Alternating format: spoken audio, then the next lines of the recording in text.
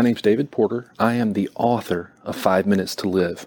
Thank you so much for being here today and listening to this podcast. Just a few things to note.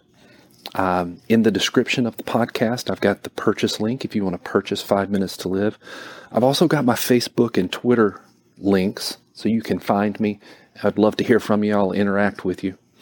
The purpose of this podcast, we are reading through 5 Minutes to Live, chapter by chapter, releasing a new chapter each week, and I release them on Tuesday mornings at 7 a.m. Central Time. Now, if you're here and you haven't started with the prologue, episode number 1, go back, start there, or you're going to be completely lost. Please set the alert notification, whatever that looks like, on your podcast of choice, so that when a new episode is released, it alerts you. Now, one other thing, 5 Minutes to Live has a lot of footnotes. There are a lot of scientific references and a lot of Bible verses.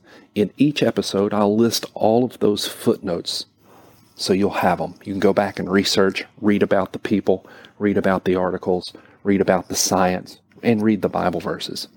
Finally, I've got a new book that I've finished writing. It's called 60 Seconds of Silence. It's not out yet, but as soon as it is, I'll go back and list the link so you can purchase it in the description of each episode as well. Now, with that, thanks for being here. Let's get to it. Chapter 24. The expression on Jessica's face said it all. "Matt, are you okay? Are you hurt? Talk to me. Please talk to me," she breathlessly said as she ran closer to me. Jessica had seen me jump from the helicopter. She just didn't know it was me. She watched a body, a man, me, fall, watching in horror until she lost sight of me as I landed on top of a building. She regained her view as my momentum carried me over the ledge. Falling again, I hit one of the shop signs attached to the building, which broke free, and then I seemingly came to rest on the hood of a car. At some point, I rolled off the heavily dented vehicle and into the street. I stood there just looking at her, a sight more beautiful than any I had ever seen. Cautiously, she smiled, not knowing if I was injured, and very slowly said, "Matt, do you know where you are? Do you know who I am? And then, do you even know who you are?" "Davenport. Matthew Davenport," I said in my best James Bond voice. I put my arm around her waist and pulled her tight. Her eyes got big and she started smiling, and then I planted the most passionate kiss on her lips that mankind had ever seen. The world went silent. The people milling in the street disappeared. The smell of smoke was gone. There were only 2 people on the planet at that moment, and they were locked in an unbreakable embrace. The world has never known passion like that. As I came to my senses, realizing what I was doing, I slowly released the kiss and loosened the embrace, and I whispered, "I've been waiting my whole life to do that to you." Slowly, the sights and sounds around us came back into focus, but it was different than before somehow. The siren screams were less abrasive. The people looked less dangerous. The bruises hurt less, and I just knew, I'm not alone. I'll never be alone. Never again. "Your whole life? You waited your whole life to kiss me? Well, what took you so long?" Jessica asked with a relieved giggle. "In my defense, I've been chasing you for 2 days," I said with a smile and kissed her again. "I'm so glad I found you. I never want to let you go. I never want to be further away from you than I am right now, right this instant." And then the weight of everything came crashing down around me, and I asked, "Can you please explain exactly what's going on?" "Yes, come with me," she said as she took my hand and slowly led me back to a black Range Rover parked a few hundred yards from where we were standing. She walked slowly because of the limp I had acquired somehow in the midst of the fall. We crawled back in the truck, and I unclipped the harness from across my chest and pulled the backpack, the unused parachute, off my shoulders and set it in my lap. Jessica shot a confused look at the backpack, and I said, "It's a parachute." "I can see that. Why in the world didn't you use it?" she asked. I jumped from the helicopter, and I had my hand on the cord. I wasn't extremely high, and I didn't know if the chute would even work. Then on the inside, I just knew, don't pull the cord. "You just knew?" Jessica asked. "Yes. The Lord told me don't pull the cord. I can't explain why or really even how he did it. The Lord's been helping me this whole time, and I knew he wouldn't let me down." Do you understand what I just said? God's been talking to me. Matt, that is amazing. See, God really does want to have a relationship with you. And he obviously has been taking care of you. It's a miracle you survived that fall. You landed at the exact right place, or it would have been a lot worse. We need to get you to a hospital right now. Who knows how many bones are broken? You look like you were hit by a freight train and dragged for miles and then tossed into a blender for good measure. Jessica took her right hand off the gear shift of the idling Range Rover and placed it lightly on my left thigh. We had spent enough time together over the years, and we had done enough Bible studies together, that I had a feeling of what was about to happen. She said, "Matt, you know this, but let me refresh your memory. The Bible says that faith comes by hearing, and hearing the Word of God. So let me speak some of God's Word to you. You've listened to him and have kept God's word in your heart. They are life to you and health to your flesh. You did your part, and now you're entitled to the life and health to your body. Jesus was wounded for our transgressions. He was bruised for our iniquities, and with his stripes, we are healed. Jesus told us to lay our hands on those who need healing, to pray for them, and they will recover. Matt, Jesus was already bruised for you, and he instructed me to pray for you." Jessica closed her eyes, and I did the same. She began praying. "Father in heaven, Lord of my heart, thank you that you hear us when we pray, because we're praying according to your will. You told us in the book of Philippians to make our requests known to you.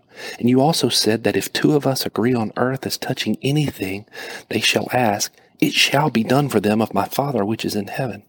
Matt and I agree and ask. We make our requests known now for his healing. I'm laying my hands on him, and we believe for a quick, supernatural recovery for his body.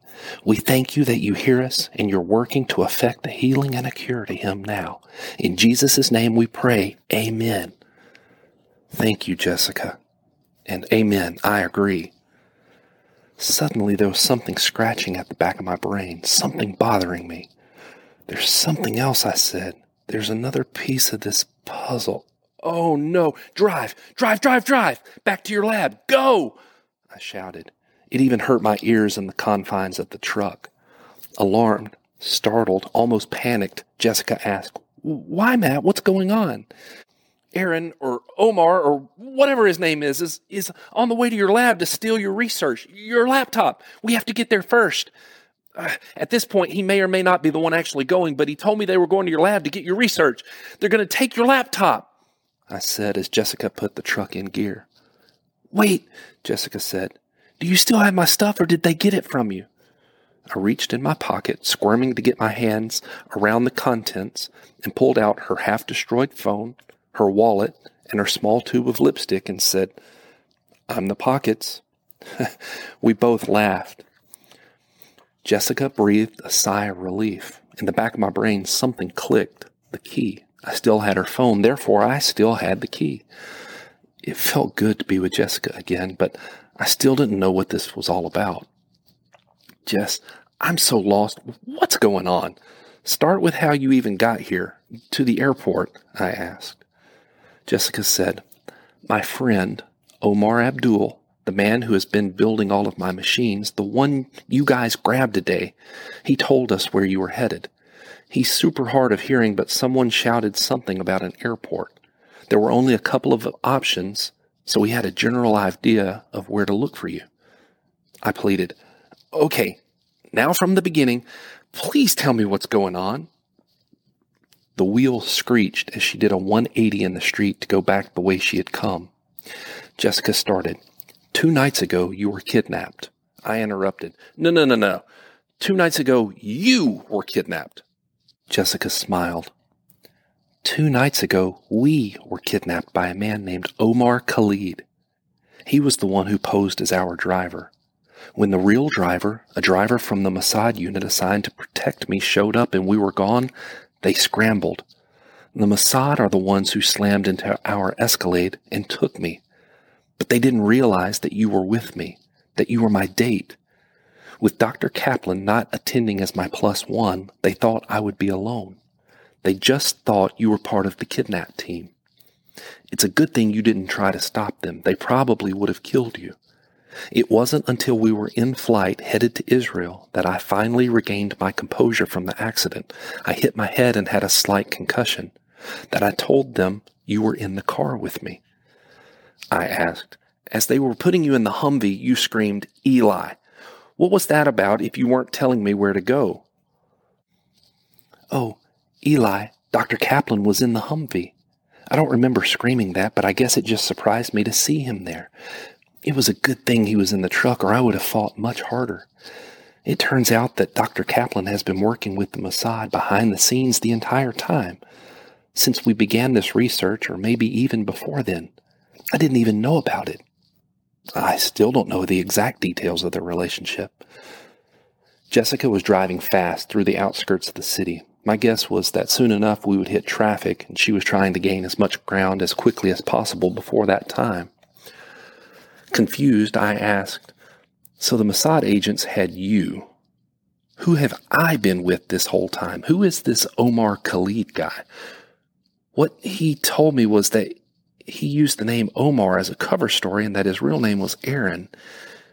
He told me he was with Mossad.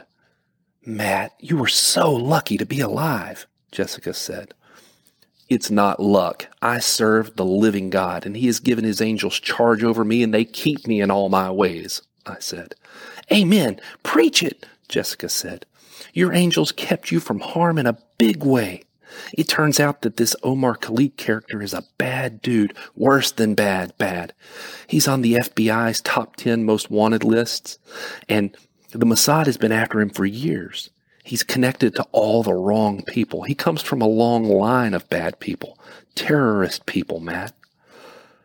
We were coming back into the city and the traffic was thicker here. We were still making decent progress as we were going in the opposite direction of the evening flow.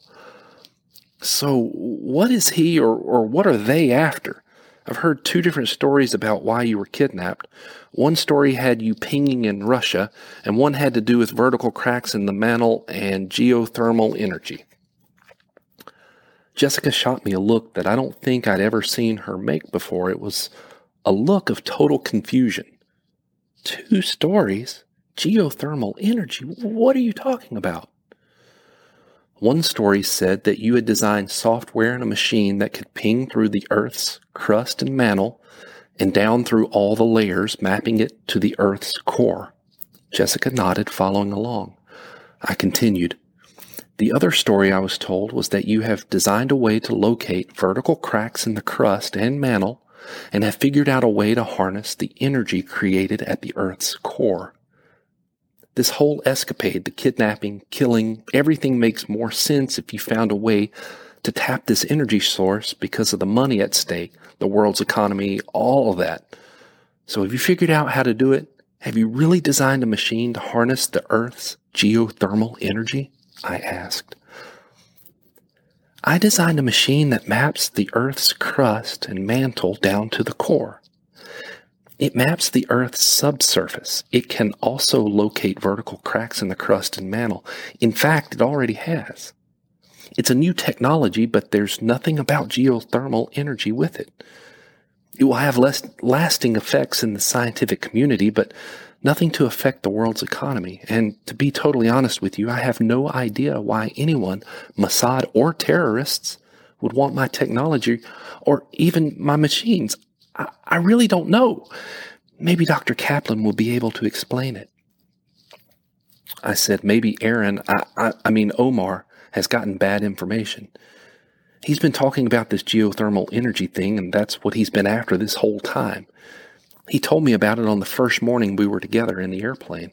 And then even today, he slapped the good Omar around a few hours ago, trying to get information about it, about your geothermal harnessing machine. Maybe he wanted the machine and the profits from it to fund his terrorist plans or something.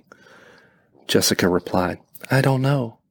I don't know how anyone would make profit from my information. Maybe it was just part of a cover story, Matt. Okay, fine. But why are they after your technology then? Why has Dr. Kaplan been in touch with the Mossad ever since you started this project? If it's just subsurface mapping technology, what am I missing? This still feels kind of wrong. I don't know, Matt. I don't know. We'll ask Dr. Kaplan after we get my research. Okay. For now, forget the why. So what you're telling me is, this whole time I've been chasing you, and you've been chasing me? I asked. Jessica nodded. If we're being technical, you and Omar have been chasing me, and the Mossad agents have been chasing you and Omar. And I've been so close to you so many times today. What are you talking about? I asked. We were coming to places that she was more familiar with, and Jessica was weaving in and out on the city streets. Today you showed up at Moho Magnetic Machines, and my Omar let us know. The team of Mossad agents showed up shortly after, in an attempt to get you and possibly grab the bad Omar. Yeah, I saw them coming on the security monitor on Omar's desk, and we bolted. I know, I was there, Jess said. And then after you grabbed my Omar, the Mossad agents went complete Call of Duty on the warehouse where you were hiding, a coordinated breach. But when the dust settled, the only person there was my Omar. How did you guys get away? We were upstairs, and there was a place where an elevated bridge had once been. Someone had placed a ladder across the next building over. We took it, made our way out, and then drove a stolen SUV to the airport, I said. Right. So the Mossad agents and I followed you to the airport after they got the info from my Omar to go there. When the assault on the hangar began, it was much bigger than what the agents were expecting. It turned into a battle. Up until that point, anytime we got close, you guys just ran. There were so many terrorists in the building. When the gunfight broke out, my escorts got me away from the action in a mini caravan, driving just a few blocks away. The agents at the hangar weren't expecting such an intense battle and had to call in reinforcements, including my escorts. So they all went back to fight. I heard the gunshots and one really loud explosion. Smoke started billowing from that direction. I watched as a helicopter took off, staying just above the rooftops of buildings. That's where I was, all alone in this Range Rover, parked on the side of the road, when I saw you fall out of the helicopter. Jump, I interrupted. I jumped. I didn't fall. I mean, I technically fell once I jumped, but I didn't fall out of the helicopter. I jumped. The landing wasn't a pretty one to watch. The Russian judge gave you the lowest marks, a 4 out of 10. Jessica laughed. I tried to laugh, but everything still hurt, and sitting still was causing the muscles to tighten up. I tried stretching out each of my limbs in order, right arm, left arm, then rocking my weight to my left side so I could stretch my right leg, and then reversing the action, rocking my weight to my right side so I could stretch out my left leg. It was so good to be back with my friend, and the excitement of seeing her, kissing her, being with her now while trying to outrun a terrorist organization had my adrenaline pumping again. Even though I knew it was probably worse than it felt at the moment, the pain was lessening in intensity. As we got closer to Jess's lab, I was reminded of my time there with Nuria, and I didn't know if anyone had informed Jessica. My mood changed. Did you know I was here yesterday? Jessica responded, No. I don't even know how you got to Israel. Tell me. After you were kidnapped, I put my hands in the air and did the air quotes as I said kidnapped. Omar told me he was with Mossad. We stole a car and chased you guys to the airport. We tried to stop you as you were taking off in a big propeller airplane, but we were minutes late. So we got on board a small private jet that I thought was being flown by Mossad agents or Israeli Air Force, and we flew to Israel, following you guys.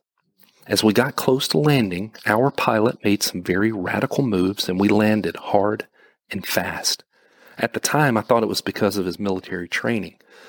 Now I know it was because they were trying to get on the ground and away from the airport before the Mossad got to us. There was a gunfight, and I escaped.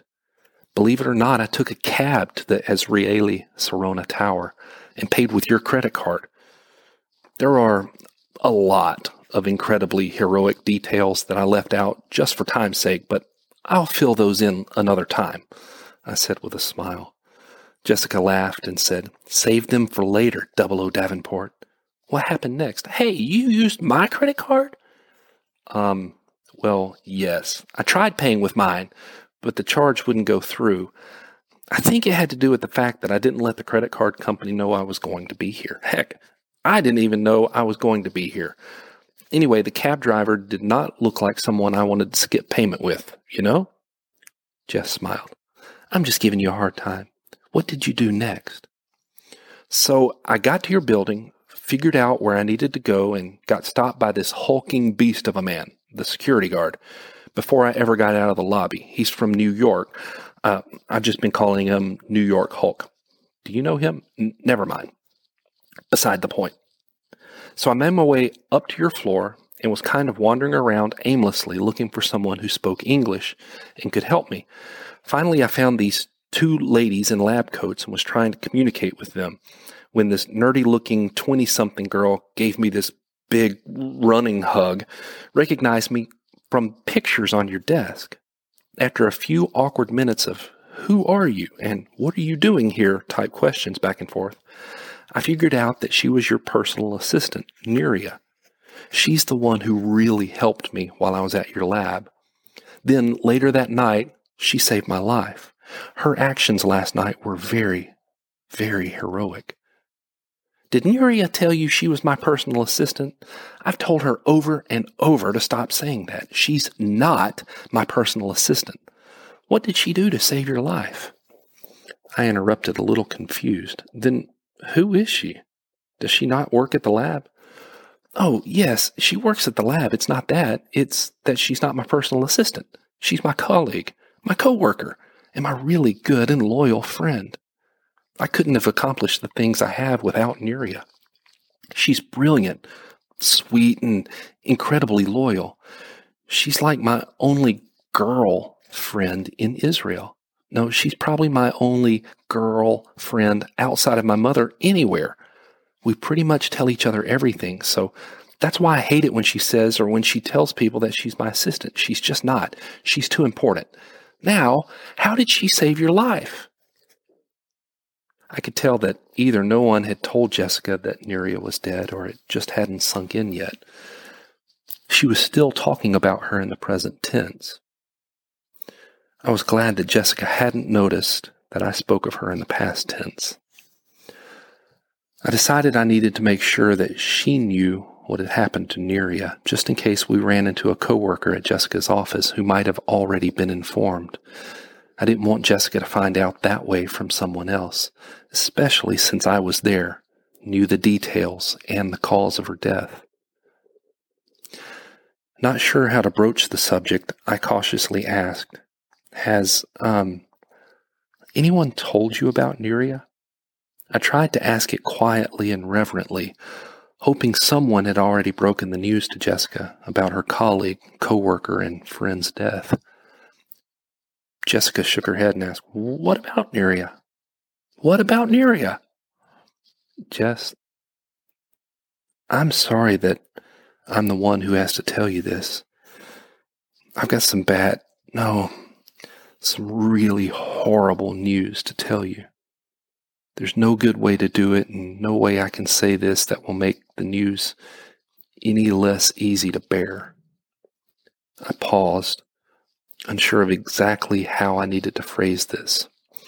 What will make this the least painful? Should I rip the bandage off quick and fast? Just tell her Neria was killed last night in her home? Or should I be more delicate, even if that means prolonging the news just a few moments?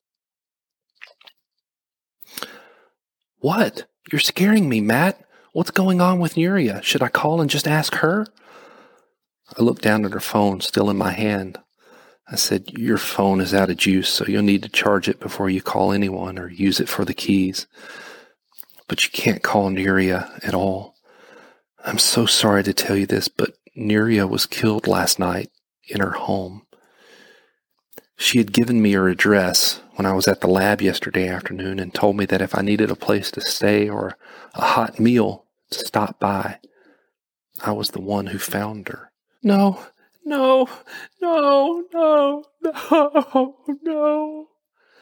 Jessica said through tears. She was openly weeping, and her driving was becoming erratic. What happened?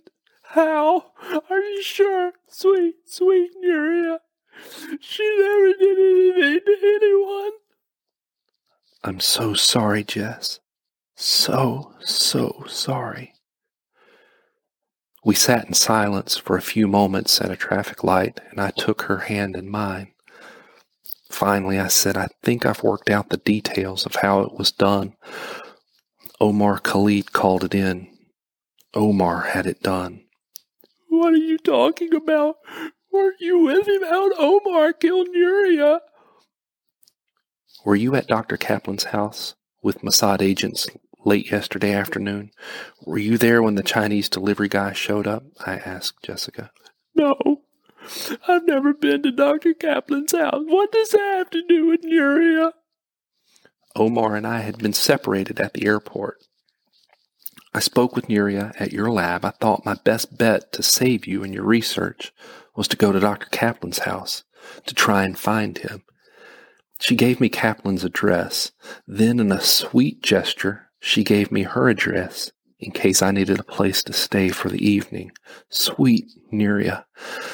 I went to Kaplan's place, and as I was about to knock on the door, I sensed movement inside and went on hyper alert.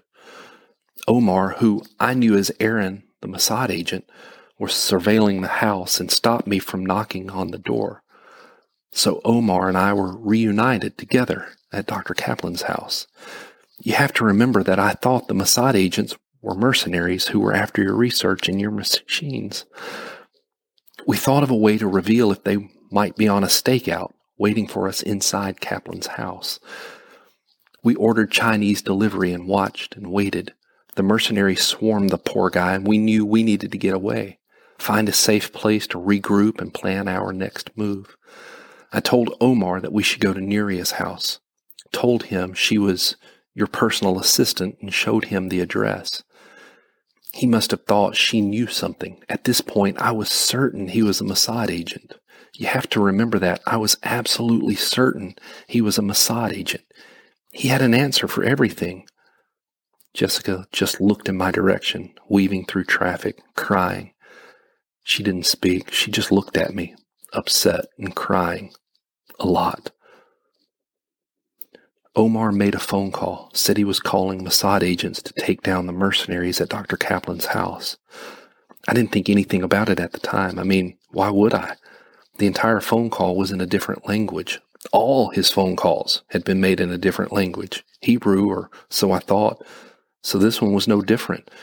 What I didn't know, what I now think happened, was that he was calling another terrorist, sending at least one enemy agent to Nuria's place. I honestly don't know how many he sent. By the time we showed up, Nuria was just about dead. I held her in my arms and told her, "You're not alone." The things Nuria told me as she was dying, I know saved my life. Her last words, literally, her dying breath was, "Don't trust Omar." I paused and looked at Jessica. She was gripping the steering wheel with white knuckles, crying. I added, "I was holding Nuria's hand when she died. There wasn't anything I could do." "Oh, man," Jessica said, openly crying. "They didn't need to kill her. None of this makes sense. What could they possibly be after? Why do they want my research, my technology, my stupid machines?" I wish I'd never invented this stuff. And I can't believe you gave them her address. Why would you do that? You're the reason she's dead. You know that? Through tears, she slammed on the brakes of the Range Rover, rocking us violently forward, and whispered, "We're here."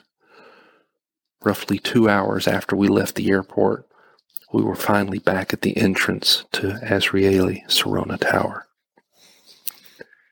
End of chapter 24. If you're still here, thanks for sticking around. I hope you enjoyed that reading. If you want to purchase 5 Minutes to Live, the link is in the description below, and you can find my Facebook and Twitter links there as well. Drop me a line. Please subscribe and hit the bell so you know when the next chapter is released. And if you're enjoying this, please share it with your friends and family. Thanks so much, and I'll see you next time.